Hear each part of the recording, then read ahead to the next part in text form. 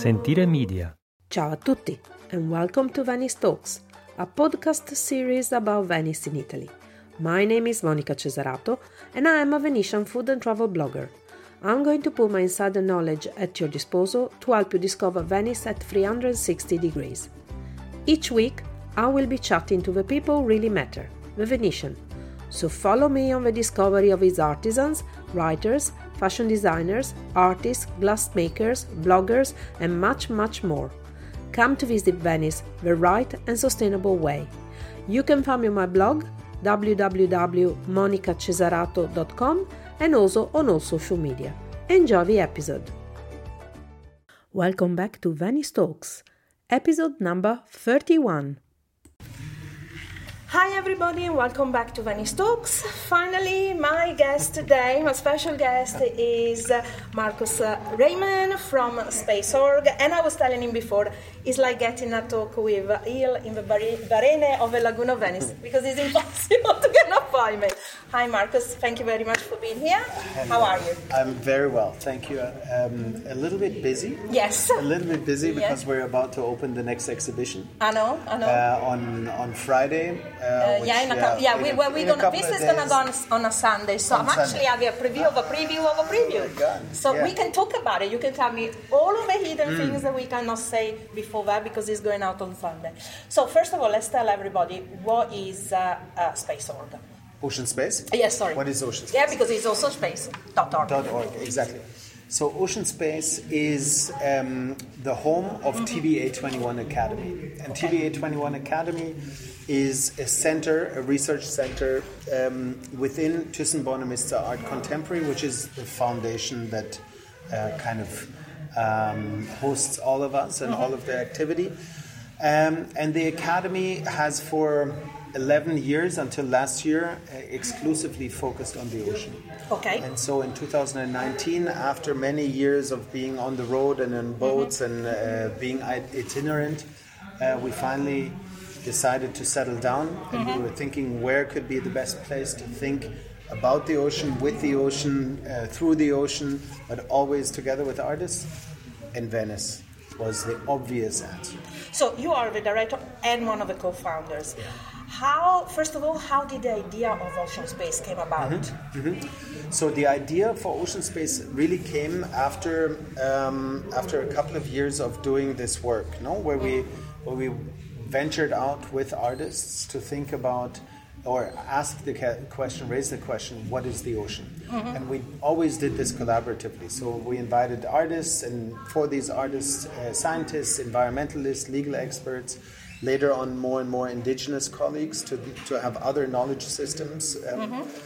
And after a while, we understood that the network has grown, the approach had kind of solidified into a methodology, and we wanted to make this public, right? And we wanted to find a home and settle down. On the one hand, and on the other hand, Venice has such a strong relationship to the ocean. Venice without the ocean is impossible. Venice without we know the water lagoon, is a symbiosis. It's water and Venice go hand in hand. Exactly. And Venice has other peculiarities that other cities don't have. Venice, since its inception, has sat on the intersections of all kinds of exchange. Whoever had something to offer in Venice Venice took it. Had a space. And so it was goods and spices and ideas and philosophies and architecture and everything was traded here on the one hand. And on the other hand, Venice has this very strange habit of reflecting on itself and the world through the lens of art every other year. Absolutely. And then every other year, architecture and dance and theater and music. It has this habit of thinking about itself and the world through art, which is fantastic, and it's very, very unusual. And so we thought, wow, this way of working that is research-based but artist-led needs a home, and which home could be better than Venice? Obviously, Venice, with all of its magnified crises, all of the converging crises, the Mose, the rising water, the over-tourism, everything, food sovereignty, supply chains, all of it. It's such a rich and interesting place to work from and to actually think about the future. Yeah. From a laboratory. And it's also got its own microclimate that is so peculiar of it, nowhere else in the world, And by microclimate, whoever's listening to me, I literally mean 10 kilometers because I left that it was cold. I arrived and it's hot in it. So it's just, So, and how did you get into getting the location of the Church of San Lorenzo? That is a beautiful location, but, Yeah, so in 2013, I came to visit the Biennale together with the founder of the foundation, Francesca Thyssen-Bonnemuster. And we came to San Lorenzo because there was the Mexican pavilion. Okay. And inside of the Mexican pavilion was a fantastic work by a Mexican artist called Ariel Guzik. And Ariel was looking at building instruments for whales. So he had these floating instruments that he would put into the Sea of Cortez, where he lives.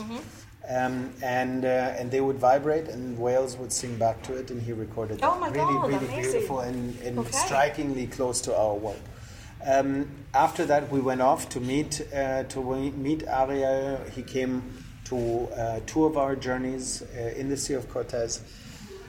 But at some point afterwards, a Venetian friend, called us and said, listen, the Mexicans don't want San Lorenzo for their pavilion anymore, but they had embarked on this 9-year trajectory of restoring the place. And that was in the same year when the mayor of Venice had gone to jail. Okay. And there was also a peculiar situation, no? Okay. And there was this interim government, two technocrats just keeping the business of the city going, no? And so we approached them and said, listen, there is this trajectory for San Lorenzo. Can we take that over? And we'd be really interested. And so we said we want to make this space accessible to the public again, reintroduce it into the cultural fabric of the city, and open it as an exhibition, as a cultural center. And they said yes, which was incredible, really because fantastic. I'm pretty sure if you did this like now, they probably said no. Could be, could very well be. It would definitely take longer. Yeah. And so for 2 years, or 16, 17, 18, we restored the church. In 2019, we were then able to open it as Ocean Space. And Ocean Space has always meant to be an interface for a general audience for all of this research that we're doing. But it was other than maybe other spaces here in Venice. It was literally meant for the Venetian community first. So therefore, we always open before the Biennale. We close during the Biennale. Because we want the community to understand that it's a place for them, right? We also want to really think through different modalities of working. So it's not just exhibition; it's exhibition, public program, educational program. Yeah, because you organize a lot of talks and walks as well. Because, walks, talks, and feeding, screening. I find it very interesting this. That is not just art. There is this science part. Usually the two things don't usually go together.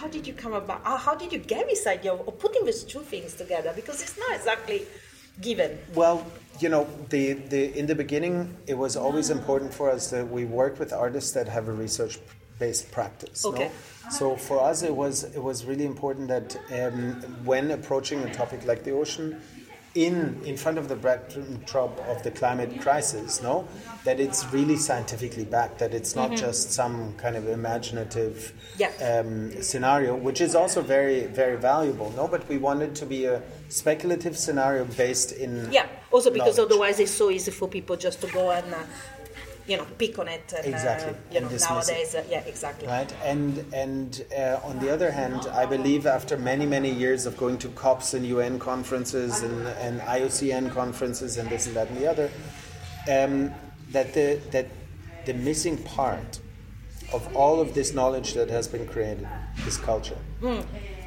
That we need to come to a point where taking care of our environment is a cultural act that belongs to our activities as citizens, and not an act to mitigate the catastrophe. No, it doesn't go through our heads only, but it's like it's part of our being. No, taking care, like we take care of a member of a family. Yeah, of course. And or like we would take care of our backyard if we had a backyard and things like that. No.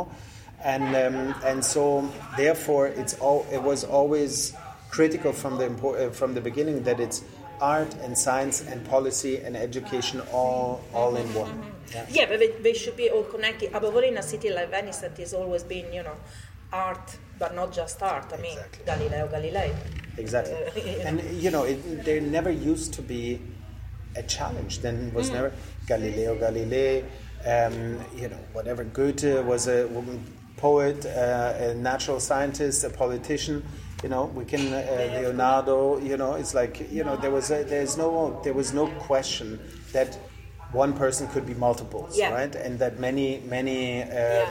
I think it's something of our century where we try to compartmentalize the things. Absolutely. And you cannot be logical and at the same time creative. You have one or the other. It doesn't, No, and that's one of the fundamental challenges, no? That we now see that we need to reconnect all of these pieces, because the world is not a machine.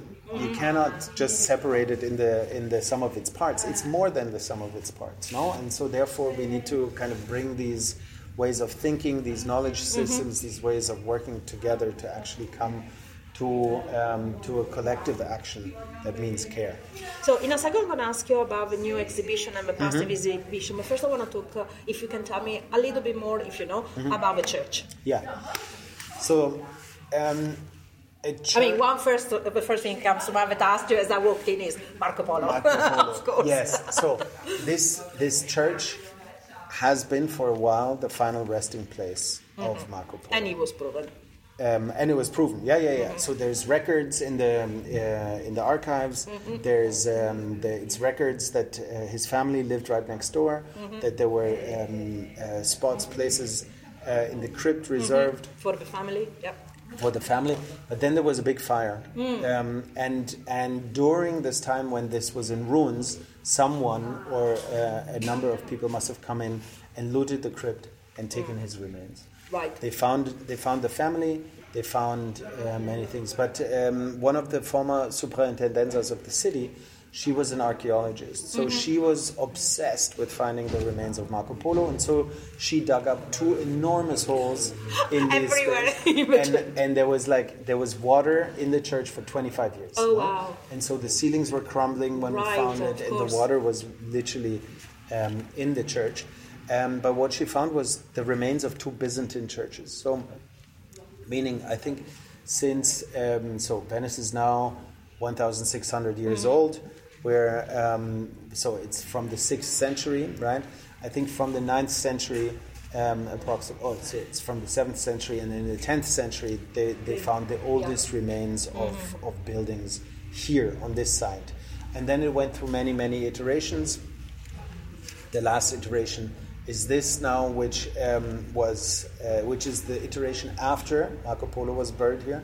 But it's also the iteration that was Vivaldi's favorite church to write for the choir. Because it's got beautiful acoustics. It's amazing. It's amazing. And it's really interesting because it's divided.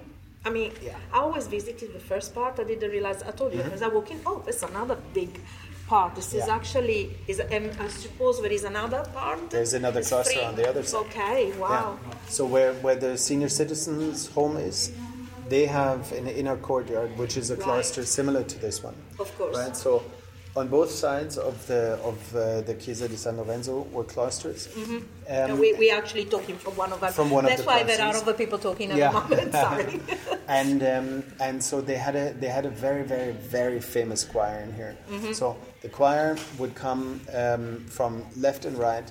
And you see in between, in the partition of the altar, there's this grid. So the grid the ladies, because it was a lady choir, exactly. wasn't it? Yeah. And they would sing through through the grid to the convention.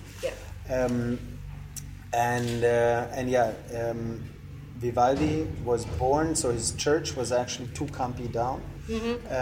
But because this has such a phenomenal acoustics, it is. It's supposedly the largest single volume in Venice. Oh wow! So it has a ceiling span from over 30 meters, and it has 26 meter high ceilings. Wow. And because it's a double-sided altar, and it's only one of 5 churches in all of Italy that has this double-sided altar, it really is one single space, right?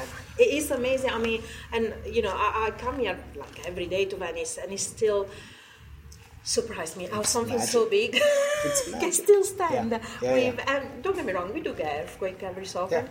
And we had wars, and Venice was bombed, but everything's still standing. It is incredible.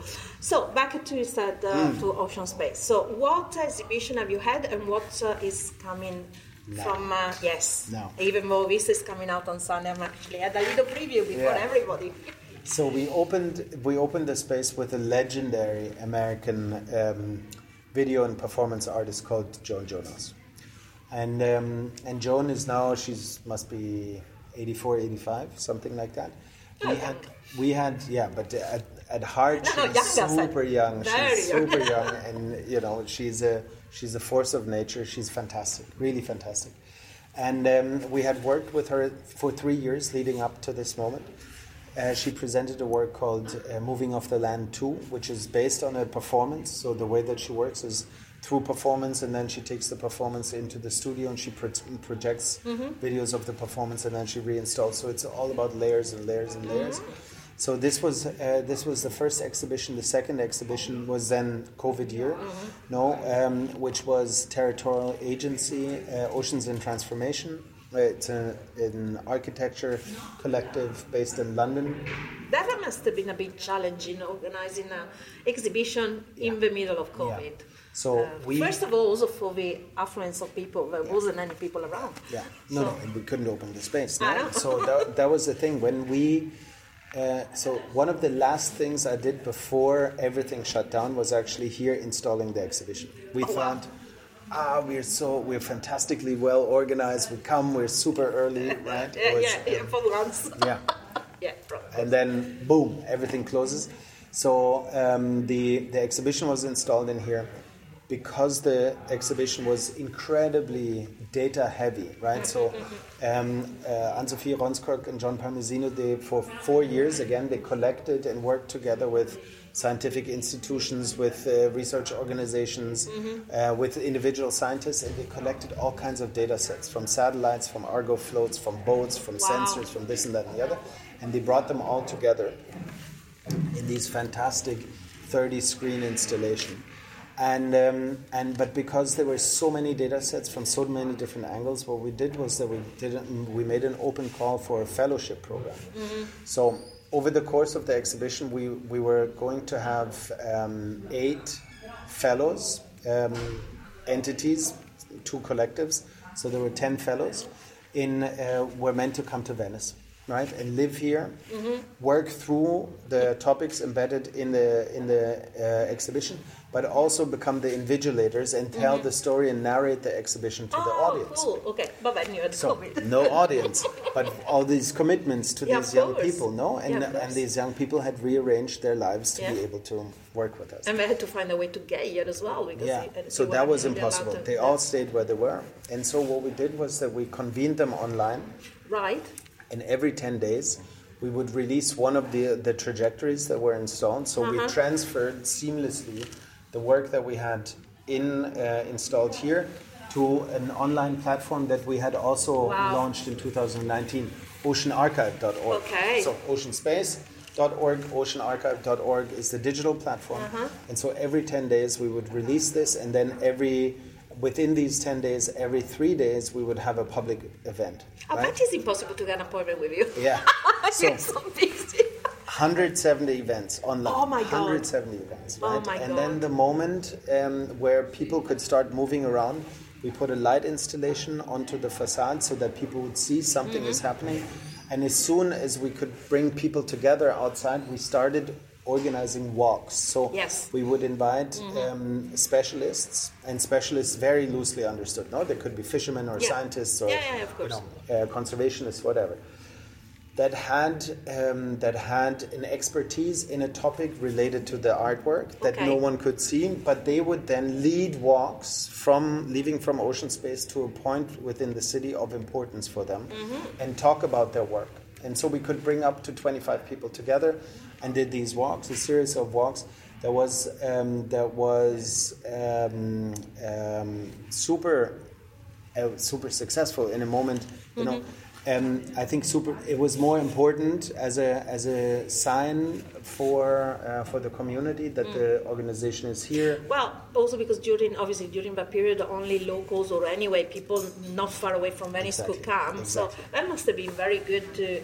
Well, first of all, to get the appreciation of the locals, to finally understand, because we got so many foundations. I mean, Venice is more foundations than I think than anything else arrived now. But it is, sometimes I feel, and I'm trying to interview most of them, but I realize sometimes that Venetians feel a bit detached because they go, another one. Another one. So it's very good. And it was like from the beginning we wanted to the Venetians to feel that this is their space. This is for them. Therefore, everything is free of charge. No exhibition program, public program, educational program. Everything is free of charge. So you work also with the schools? Yeah. We work with schools. Everything is Italian first, and then English, right? Okay. So that was clear. But I think also, you know, especially in this region, Bergamo, the Veneto, Venice. You know, we were really good. Tough. Yeah. Really tough. So it was important to also to be able to, as soon as possible, bring people together again. No? That one could understand that life starts again. No, and obviously, you know, everything done in a very considerate way, so that the safety was first. Of course. No, but so we did that. But ultimately, that second year, 2020, we were only able to open for 9 weeks. Of course. So what we then did was that we prolonged the exhibition into 2021. We showed the exhibition and opened the second space with Taloi Havini. And Taloi Havini was then curated by Chus Martinez. Oceans in Transformation was curated by Daniela Ziemann. And Chus Martinez was the curator that we had chosen to lead a curatorial fellowship program called The Current. And The Current was the Academy's flagship fellowship program. It was always looking at 3-year cycles. And for these 3 years, we would invite a guest curator. In the first 2 iterations, to come onto a boat for 2 weeks at a time and invite 5 people from different disciplines to engage with the places and communities that we visited under certain curatorial aspects that we had agreed on before. But the underlying story was always how to really raise questions around the oceans and how to recommunicate climate change, the effects of climate change on the world, but especially the ocean, through different methods. No, and the result of this 3-year research project was a 2-year research cycle, exhibition cycle that Chus Martinez curated, and it was Taloi Havini first. Then we had Isabel Lewis, which was a 5-week performance program exhibition that we had here, where Isabel for 5 weeks brought 20 performers together every Friday and Saturday to perform from 3 o'clock in the afternoon to 8 o'clock. And what she had researched was she did a deep research into the Cambrian explosion, which is an evolutionary stage, no?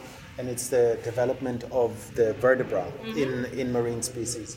And so she was looking into that, and she was exploring that. Then the next one was last year, Dineo Bopape and Diana Policarpo. They had two exhibitions that were going on at the same time. And this year, we conclude the 3-year research cycle of Barbara Casavecchia, who was the next leader of The Current. But ever since we chose to have the space, we jumped ship, and we were not using the ship anymore because we didn't want to have two very carbon-heavy programs. So, and because we had arrived in Venice. We wanted to be here and know more about the place.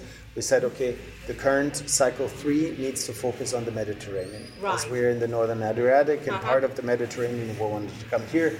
We wanted to have an Italian curator, Barbara Casavecchia, and she brought together a huge amount of voices from around all the shores of the Mediterranean, bringing together, again, cultural producers, activists, scientists, food practitioners, conservationists, and so on, economists. And so through walks, through talks, through a series of educational programming called Ocean Uni, a podcast series called Aridity Lines.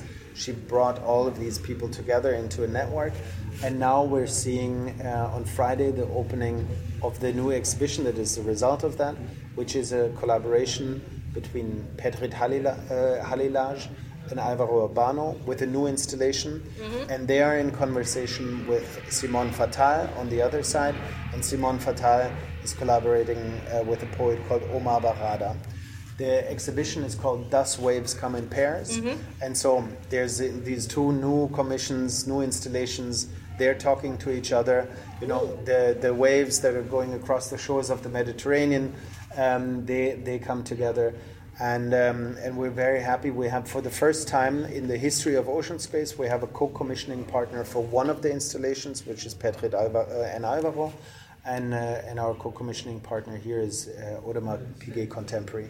So it has been a long journey, but super rich. Do you actually have a sleep? I try to. Because just listening to your figure, oh my God, how many things do they do? Now also because to coordinate, and obviously you don't live in Venice part-time, but not full-time. So jumping around and trying to organize and also knowing the logistics of the city of Venice, because it's easy to say organize an exhibition, but there is all the logistic of a city on water. I mean, even though you do work with water, but absolutely no. But we have a fantastic team here. No, we have a dedicated team here that does nothing but ocean space, that does nothing but the exhibitions and the public program. Yeah, right? That's very good also because it brings people back into the city. Exactly. Since everybody is escaping the city at the moment. So the exhibition is going to be opening officially from Sunday. From Saturday. And Saturday is going to be the 21st, the 22nd. Until when? Until November 5. Okay. So it runs for half a year. Is it going to be open every day or only certain days a week? Wednesday to Sunday. Okay. 11 to 6. People can just turn up, they don't need to book it? They don't need to book, they can come. Perfect. On our website. There's all the information. Exactly. Ocean-space.org. Why is it minus? Ocean dash. Yeah, why? Why? I hate when people put that. Really? It's so complicated. Yeah. You got to try to find it on the phone and it's so hard. Was he already gone? Tell me the truth. That could be. Yeah, it could be. Yeah. It could very well be. Okay. But we have this strange habit. TBA21 minus Academy, Ocean minus Space, Ocean minus Archive. It's complicated to go. Everything.org though. Well, that's good. Listen, okay, so this is until November. Are you already ahead? Already know what you're gonna kind of? Yeah, we do, but we haven't announced yet. Right. So I can't say that. Okay, I'm gonna have to do another podcast in November then, isn't it? Yeah. Okay, listen. Thank you so much. We finally managed to do it. And finally in person. Because everybody, we actually did do it about over a month ago, but unfortunately he was talking to me from the black hole. From CERN. So and the connection, I'm telling you, I think it was the what do you call it? The thing they were causing over. Thank you again, and I'll speak to you soon, definitely for the next talk, for the next exhibition. Fantastic. Okay, thank you so much, Markus. Thank you. Speak to you soon. Ciao. And thank you again, Markus, for this wonderful chat. You can find Ocean Space at www.ocean-space.org and on all social medias as Ocean Space. Thank you again for listening. If you want to book a food tour or a cooking experience with me, you can find me on my blog www.monicacesarato.com or at cookingvenice.com, and also on all social medias with the handle at Monica Cesarato and at cookingvenice. Feel free to leave a comment or write to info@monicacesarato.com for more information about the people featured in the podcast or Venice. Bye bye! Sentire Media. Hey, podcast producers and show hosts. Do you want to join a podcast network that celebrates all things Italian? At Sentire Media, we understand the allure of Italy and its unique culture. Our devoted team of hosts and producers are all driven by their shared passion for Italy. And we work tirelessly to create the best lifestyle podcasts and content that will whisk you away to the very heart of Italy. With us, you can savor the mouth-watering flavors, get lost in the stories from the past, break down the cultural barriers, and truly immerse yourself in the vibrant traditions of this intoxicating country. If you have a great podcast idea or are already in production and would like to join Sentire Media, head over to sentiremedia.com, that's SENTIRE media.com, and find out how to submit your show.